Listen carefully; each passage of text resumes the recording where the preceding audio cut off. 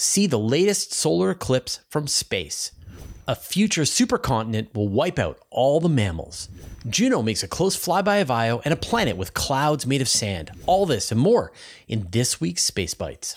Well, I hope you got a chance to see last week's annular eclipse. It was visible from people in North and South America, and I had pretty nasty weather leading up to the eclipse, and it was like clouds everywhere. And then I got this like slight part in the clouds where the clouds were thin enough that I could actually see the sun blocked by the moon. And where I live on Vancouver Island in Canada, we hit about 85% maximum totality. So it looked pretty cool, like a crescent sun in the sky. But then the clouds came back and it was gone, and then that was that. But if you didn't get a chance to see the eclipse, or you want to see like a really cool perspective, we've got a picture from space. So the spacecraft that took this picture is called Discover, or the Deep Space Climate Observatory. And it's sitting out at the Earth-Sun L1 Lagrange point and pointing back at Earth. And so it is always able to see the complete sunlit version of Earth, sort of a full version. It's got a telescope, it's looking at Earth, and it's releasing pictures of Earth several times a day. And by the way, like if you ever have someone who is like a flat earther and says, oh, why have they never taken any full blue marble pictures of the Earth on a regular basis? They have. It exists. It's done. So I love looking at pictures from the Discover satellite because you see weather patterns on Earth that are, there's large hurricanes, things like that. You can actually see them in this picture, and it's updated every couple of hours. So people have made cool animations from Discover. I know Scott Manley has made a couple of videos about this, about how you can work with Discover data and produce images of Earth and animations and things like that. And so from this perspective, you can see what an annular eclipse looks like as it's moving across the surface of the Earth. And an annular eclipse is different from a total solar eclipse because the moon gets closer and farther to the Earth and the Earth gets closer and farther to the sun. You'll have times when the moon doesn't perfectly block the sun in the sky, and you get what they call a ring of fire effect. And so the moon is like this disk that passes in front of the sun, but still the sun is leaking out on all sides of the eclipse. And that's what this one was. And so instead of getting like a really nice tight shadow with a surrounding hazy penumbra, it's all sort of hazy because there was no part that was in complete totality. And that's what you can see in this picture of Earth with an eclipse on it. So cool. Now, remember, this is one of two eclipses that are going to be happening back to back. The next big one is going to be happening in 2024 in April. And we're only just a few months away. So if you haven't already planned, make sure you figure out where you're going to stay, where you're going to fly, how you're going to be able to see this eclipse. It's going to go from Mexico up through the United States into Canada and then out into the Atlantic Ocean. Total solar eclipses will blow your mind, and you really want to be able to see this. So if you're anywhere close to the eclipse track, try to get a chance to see the 2024 eclipse. A horrible future for the Earth. Earth has continents today. You've got the Americas, and then you've got Europe and Asia and Africa and Australia and Antarctica, and their current locations are just where we happen to be. But we know that thanks to continental drift, these continents have been moving around over time. And there was a time in the past when all of the continents were locked together, and they call this Pangea. And in the future, all of the continents are going to come together again. And geologists are calling this Pangea Ultimate. And this is going to happen in about 250 million years. It sounds like it's going to be cool, but it actually sounds like it's going to be pretty bad because the way the continents are going to lock together, where they're going to be situated on the Earth, is right around the equator. And you're going to get this gigantic desert that's going to form. So if the weather patterns are moving from west to east, you're going to get these giant mountain range on the west side of this supercontinent, and then you're going to have this enormous rain shadow that's going to pass along the entire continent. And so geologists are thinking that temperatures are going to increase probably to like 40 to 50 degrees across this area. And then at the same time, we're going to have higher levels of humidity just in the atmosphere. And so you might get these conditions where most of planet Earth will be regularly too hot for mammals to survive. There's going to be parts at the top and the bottom of this megacontinent where the climate will be milder, and so you can have mammals exist, but the geologists think that probably like only 8 to 16% of the planet at this point will be habitable compared to how habitable it is today. And when you add on top the fact that the planet is slowly heating up because the sun is heating up over the next, say, 500 million years, the oceans will boil, the Earth will just become uninhabitable, and we'll be halfway there when we get to the 250 million year mark. So I'm trying to think yikes. Like it just sounds like it will be a very unpleasant planet to live on at that point. So be grateful that you live on a world with lots of continents spread out across the planet. Juno makes a close flyby of Io. NASA's Juno spacecraft has completed its major mission at this point, which is to study Jupiter. And it makes these flybys every month or so, comes in, does a flyby of Jupiter, takes a bunch of pictures, and then flies back out, and then does it all over again. And this is sort of mostly designed to minimize the damage to the spacecraft as it enters this intense region of particles around Jupiter, works quickly, gathers a bunch of science, and then flies back out and then does the whole process again. Well, they've gotten the main part of the mission over with, and now they're in overtime. And so now they're starting to gather information about the moons of Jupiter. And just this week, it completed its flyby of Io, which is the closest of the big moons around Jupiter. Of course, Io is really fascinating because it has this volcanism across the entire surface of the world because of the tidal interactions between the planet and the moon. It's so extreme that it just like liquefies the inside of the moon, and you get like the most volcanism of anywhere in the entire solar system. This flyby came within 11,500 kilometers, and we got some great pictures from a bunch of citizen scientists, especially Kevin Gill, who's one of my favorites. He did a great job of sort of pulling the images off, processing them, and sharing them in a way that we can see them. There's 2 more flybys planned for the coming couple of months. The next flyby is going to be in December, and then there's going to be a flyby in February where Juno comes within 1,500 kilometers of the surface of Io. And that's going to be amazing. Like that is so close. Hopefully we'll be able to see like volcanoes erupting and magma flows across the surface of this place.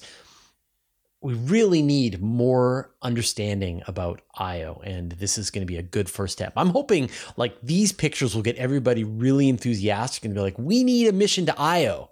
And to which I say, yeah, we do. Absolutely. An exoplanet with clouds made of quartz. Astronomers have been studying a hot Jupiter-type planet called WASP-17b. And we've known about this for a long time and known that it is an extremely uninhabitable planet. It is very close to a star. It just takes about 4 days to complete an orbit, and it experiences temperatures on its surface of about 1,500 Celsius. And these hot Jupiters are really puzzling to astronomers. How do you get a planet that is so big, so close to its star, and yet not be consumed by the star or not have been kicked out of the system or should be pushed further out and migrated outward? How are planets migrating inward towards their stars? So this is the ideal target for the James Webb Space Telescope. Astronomers turned James Webb onto this planet and analyzed its atmosphere. And what they found is that it has clouds of quartz crystals of silicon oxide in crystalline form. And that's very puzzling because on Earth you need like a solid environment where these crystals can form, but they're forming in the atmosphere of a gas giant.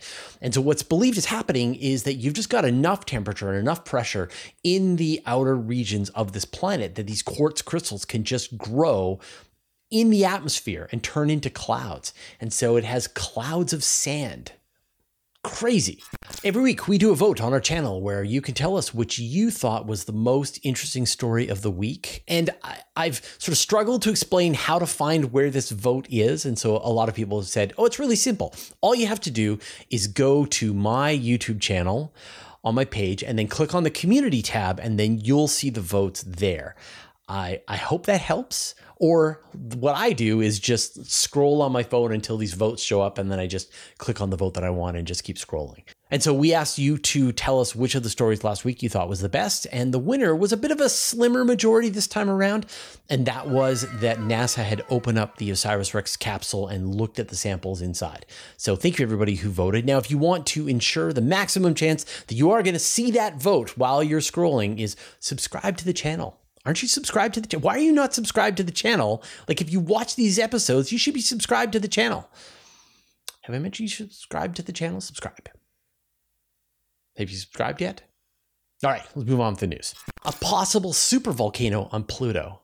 All right, so I was browsing through the news yesterday, looking through all of the interesting planetary science papers, and this one popped out at me like it was on fire.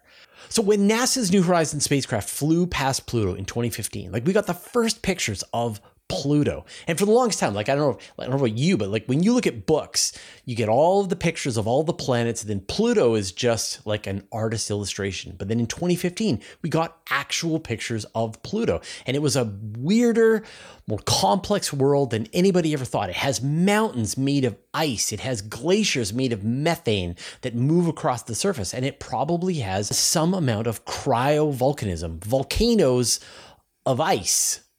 So one interesting feature on the surface of Pluto was a giant crater that the astronomers called Kiladze.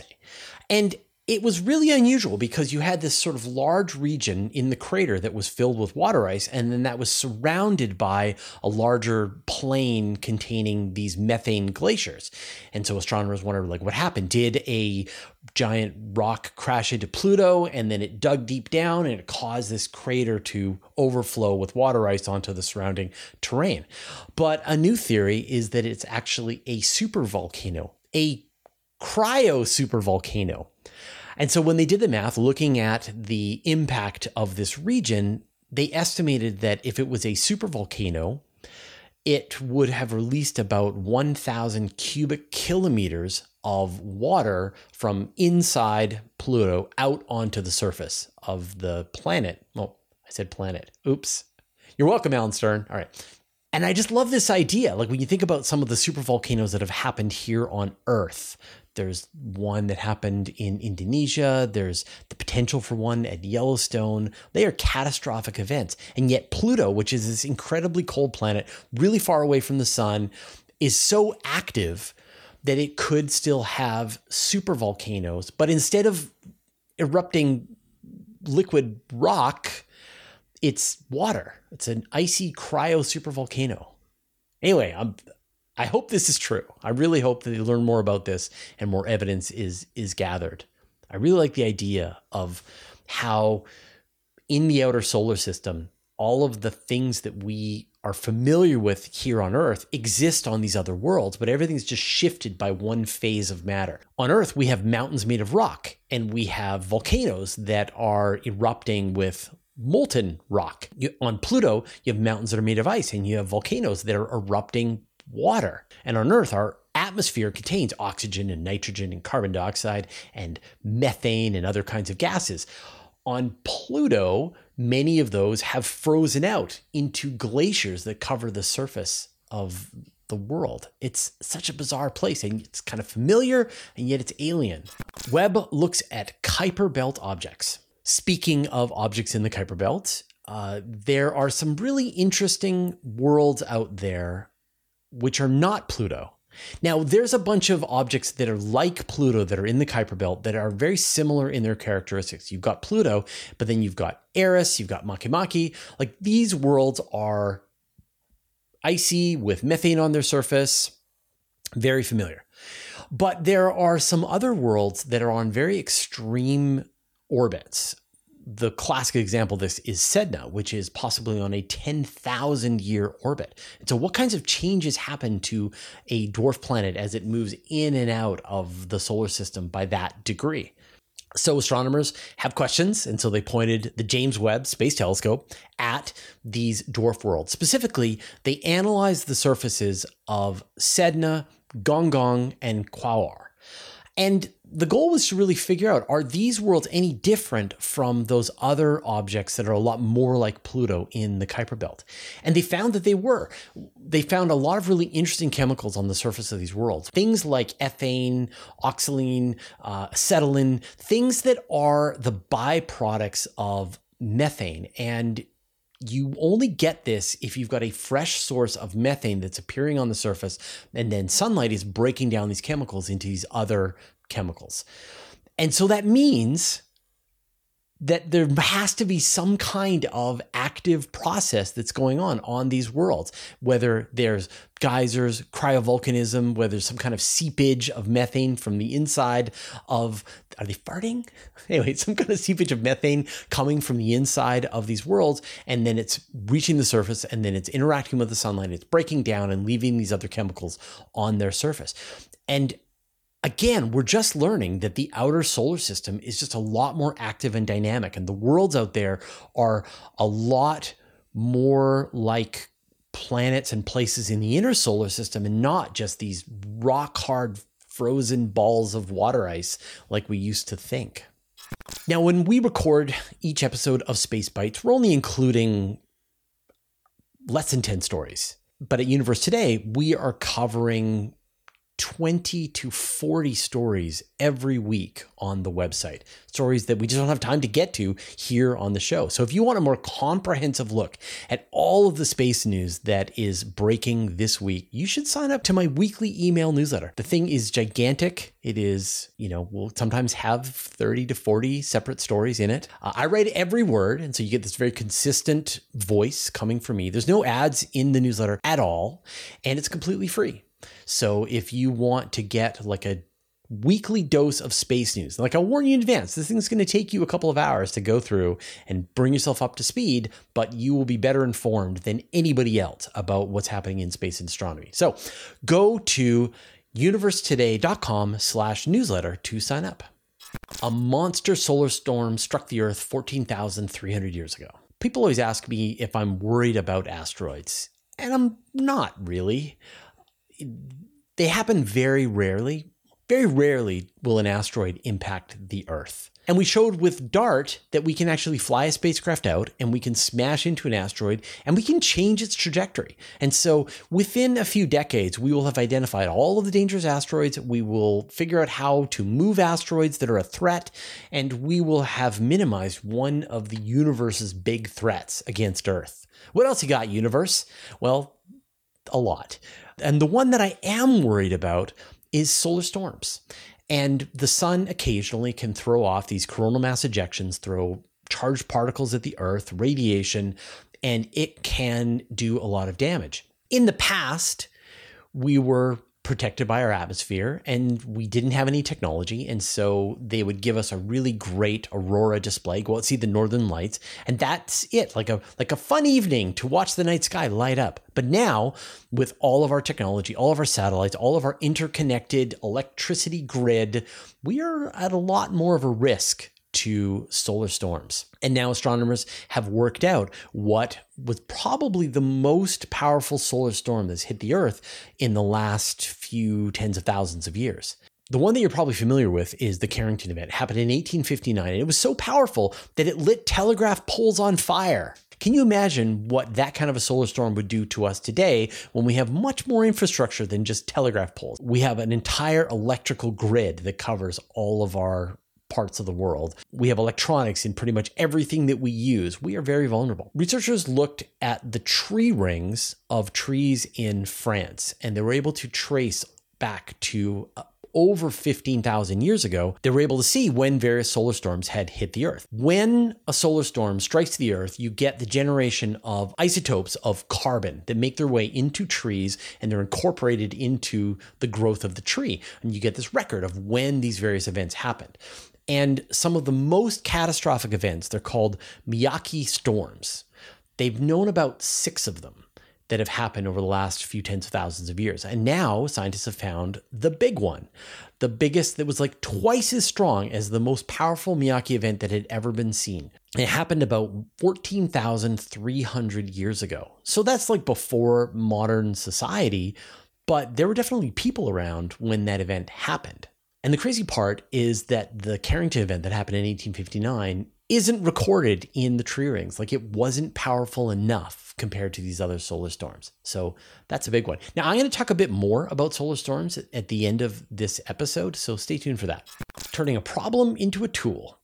Astronomers mostly hate cosmic rays. These are protons, mostly, that are accelerated to enormous velocities, just close to the speed of light. They're probably coming from supernova. They might be coming from pulsars, other extreme objects, maybe the accretion disks around supermassive black holes. Astronomers aren't entirely sure where they're all coming from. But when they hit the atmosphere going almost the speed of light, they cause this shower of particles. And astronomers call this an air shower. And they show up as streaks in their images. If you're unlucky, that particle is going to go right through whatever object you were looking at, and now you're going to lose a bunch of data. But astronomers were wondering, like, could we do something with these air showers, with these cosmic rays as they hit the atmosphere? So a team of Japanese researchers went back through tens of thousands of images taken by the Subaru telescope, and they were able to find about 13 examples of extremely powerful air showers. And they were able to get enough good information that they could then pass that along to particle physicists, astronomers that study cosmic rays, and they can use that to try and identify what the sources are, trying to understand the kinds of energies that were involved. And so if you've got an astronomer who gets an air shower coming through one of their images, they can pass that along to a different kind of astronomer who can then use that as a way to understand the universe a little better. So I guess that's making lemonade from lemons. Now, I'm going to talk some more about solar storms and like what practical things we can do about it. But first, I'd like to thank our patrons. Thanks to David Richards, Mark Ansis, Antonio Lofilara, Dustin Cable, Vlad Shiplin, George, Andrew M. Gross, Jeremy Mattern, Josh Schultz, and Jordan Young, who support us at the Master of the Universe level, and all of our other supporters on Patreon. So I hope I didn't scare you too much about the potential damage from solar storms. I mean, it's something that we should definitely be aware of and concerned about. And that's why there is so much work that's being done to better understand the sun. We've got the Parker Solar Probe. We've got the Solar Orbiter. We've got the Daniel K. Inouye telescope on Earth. There's a new Chinese telescope that's been built. There's a new Indian satellite that's been launched that's going to go and study the sun, not to mention all of the other spacecraft that are already in place studying the sun. And the goal is to try to match events that are happening on the surface of the sun with the kind of space weather that reaches Earth. And with a bunch of these spacecraft that are actually closer to the sun than the Earth, they can give us an advance warning. They can spot some kind of event on the surface of the sun, a flare, or some kind of conditions that are likely to cause severe space weather, and then give us a warning. What can we do? Where we're at right now is the world's governments are starting to develop better and better warning systems where they can send out an announcement to your phone and say, oh, there is a potentially dangerous solar storm inbound. And then you can know to go around and unplug all of the devices in your house that you think are going to get fried. And then you can decrease the amount of electricity that you're using so that if there is a really powerful solar storm that hits the Earth, it's going to minimize the amount of its impact. But you can do other things as well. Like there's just like standard disaster preparation that you should all be doing. You know, where I live, earthquakes are the thing. And so you want to have a bag that is filled with emergency supplies, water, first aid equipment, things like that. You want to have a plan for your friends and family if there is a problem that you guys can meet up or help take care of each other and make sure everyone's safe. And then, you know, if you're concerned about your electronics, I highly recommend an uninterruptible power supply that is plugged into the wall and then you plug your devices into it. I have one for this computer and I have one for my internet devices, and my power goes out all the time. And whenever it does, the whole power in the house goes out, and yet I still have my computer and I still have my internet, and I'm able to keep doing some work while I wait for the power to come back online. So if you don't already, put together a disaster bag. Put an uninterruptible power supply in between the wall and the devices that you care about, and just learn more about how you can be prepared for the possible solar storm. And hopefully we will learn more and more about this and sort of take action at a societal level to minimize the damage from them. All right, that was all the news for this week. We'll see you next week.